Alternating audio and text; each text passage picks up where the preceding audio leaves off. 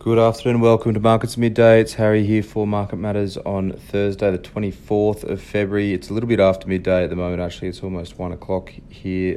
Busy morning on the desk so far, so a bit of a late recording today. But the ASX is having a tough time at the moment. It's down 204 points. It's down 2.84% to 7,001 point. We've just managed to creep back over 7,000. We got to as low as 69.93.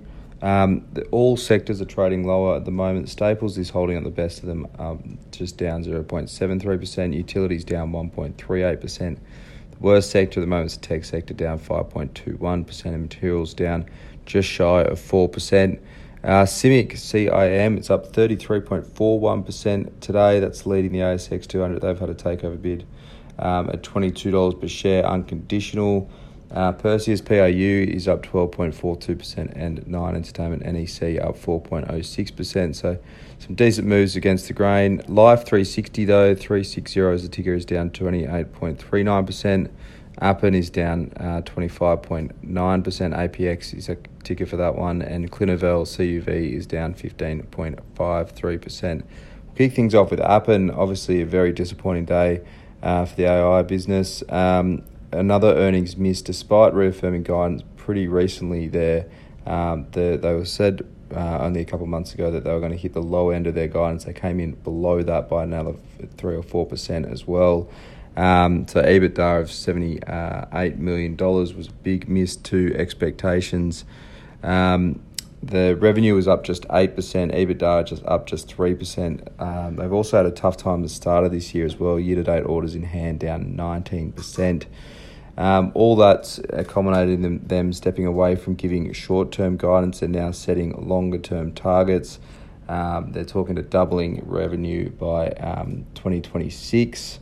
If you're doing 8% a year for the next couple of years, you're not going to get close.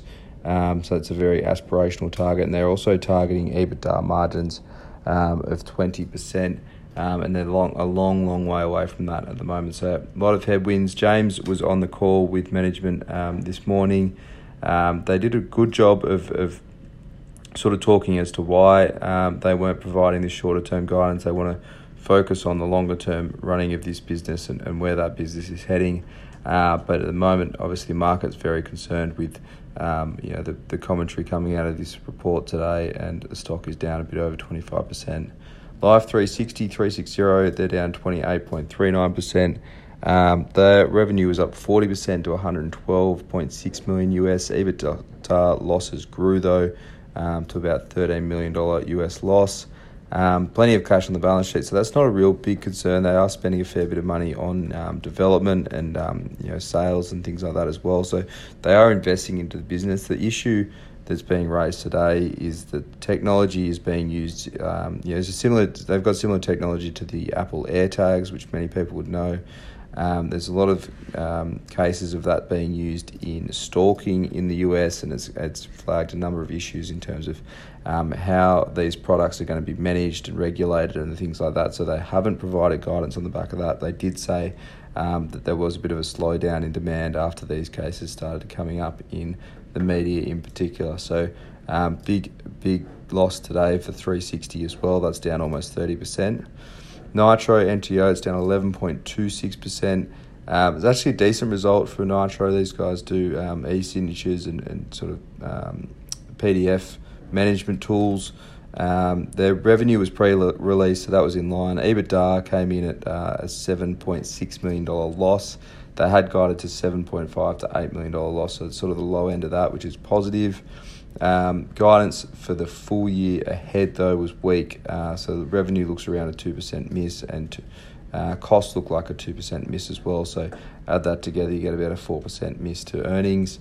It does look pretty conservative. They've completed a big acquisition in the last year. There were a few costs coming out of that result that were maybe a bit unexpected. You should expect to see that this business does turn around from here. They get those costs out post that acquisition, and that guidance does look a bit conservative for mine as well. So didn't mind the result. It was more the guidance that's weighing on the market at the moment. The stock's down about 11%. Looking around Asian markets, Japan's Nikkei is down 1.07%. US futures are weak as well. Nasdaq futures down 67 basis points. S&P futures down 0.36%. US GDP growth estimates out tonight. They're expecting that to come in at plus 7% month on month.